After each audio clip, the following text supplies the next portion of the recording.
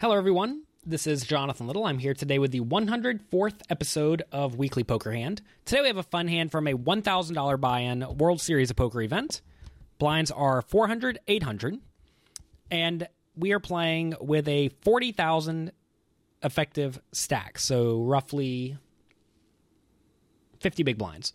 A good loose aggressive kid. I'm actually friendly with him. He raised from second position. The small blind, a player who I do not know, calls, and I like to call with 10-8 offsuit in the big blind.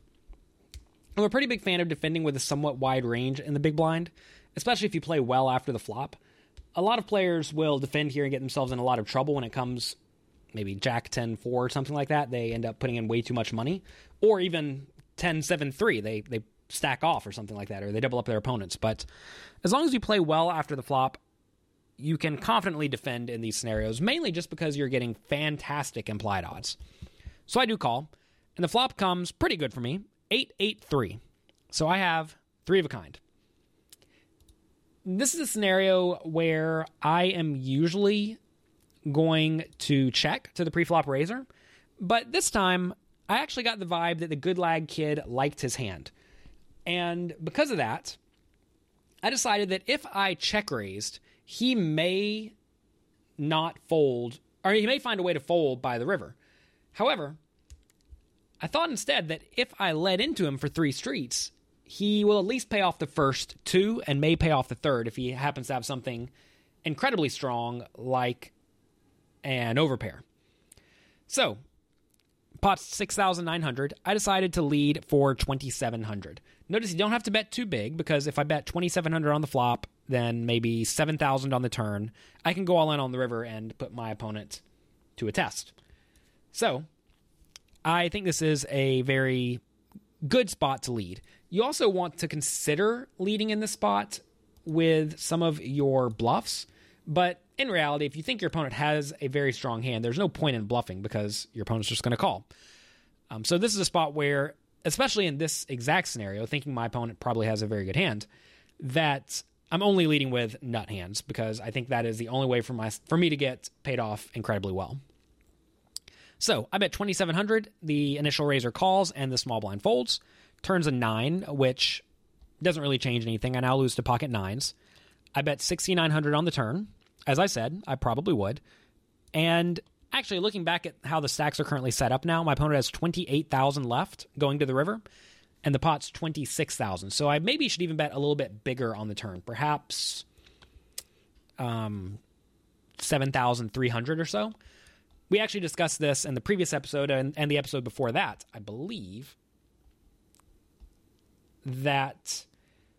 Actually, not episode 102 and 101, where whenever you overbet the river, it typically looks kind of strong, and for that reason, people tend to not pay you off. So you never really want to be making the overbets on the river with the nuts, unless you have a balanced dynamic with your opponent where they may look you up with less than the nuts.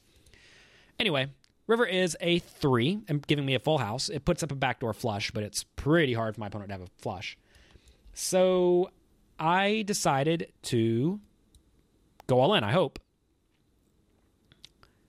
And that is what I do. So I put my opponent all in, and in this scenario, I think he's going to call with pretty much any overpair, and he may also even call with something like 7s or 6s. Of course, notice I could lose to pocket 3s and to pocket 9s, but that's okay. There are many more combinations of the overpairs. If I got the vibe that for some reason my opponent would not call off here for an all-in bet, I probably would have made a sizable but not all-in bet, maybe 19,000.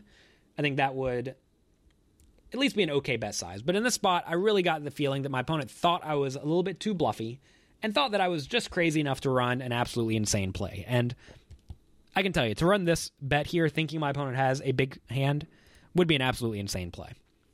He does end up calling, and he showed pocket aces after he mucked. So, pretty tough spot for him. I wonder if I would have stacked him if I just went bet on the flop.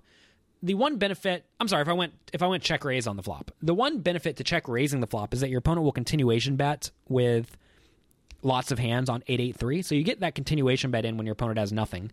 But imagine I did check raise the flop and then bet the turn and then jam the river, kind of like I did here. Would my opponent have found a fold with aces?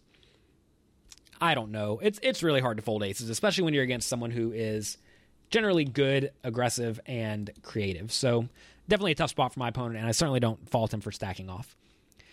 So that's going to be it for this episode of Weekly Poker Hand. Hopefully you enjoy my blog also at jonathanlittlepoker.com. Each week I post something educational, either that or a video blog detailing my travels, where usually I go through a hand or two that I play. And if you like this podcast, I think you would like it. So be sure to head over to jonathanlittlepoker.com and check out the blog and everything else I have there to offer you. Thanks for watching. Thanks for being here today. I appreciate it. I'll be back next week with another episode of Weekly Poker Hand.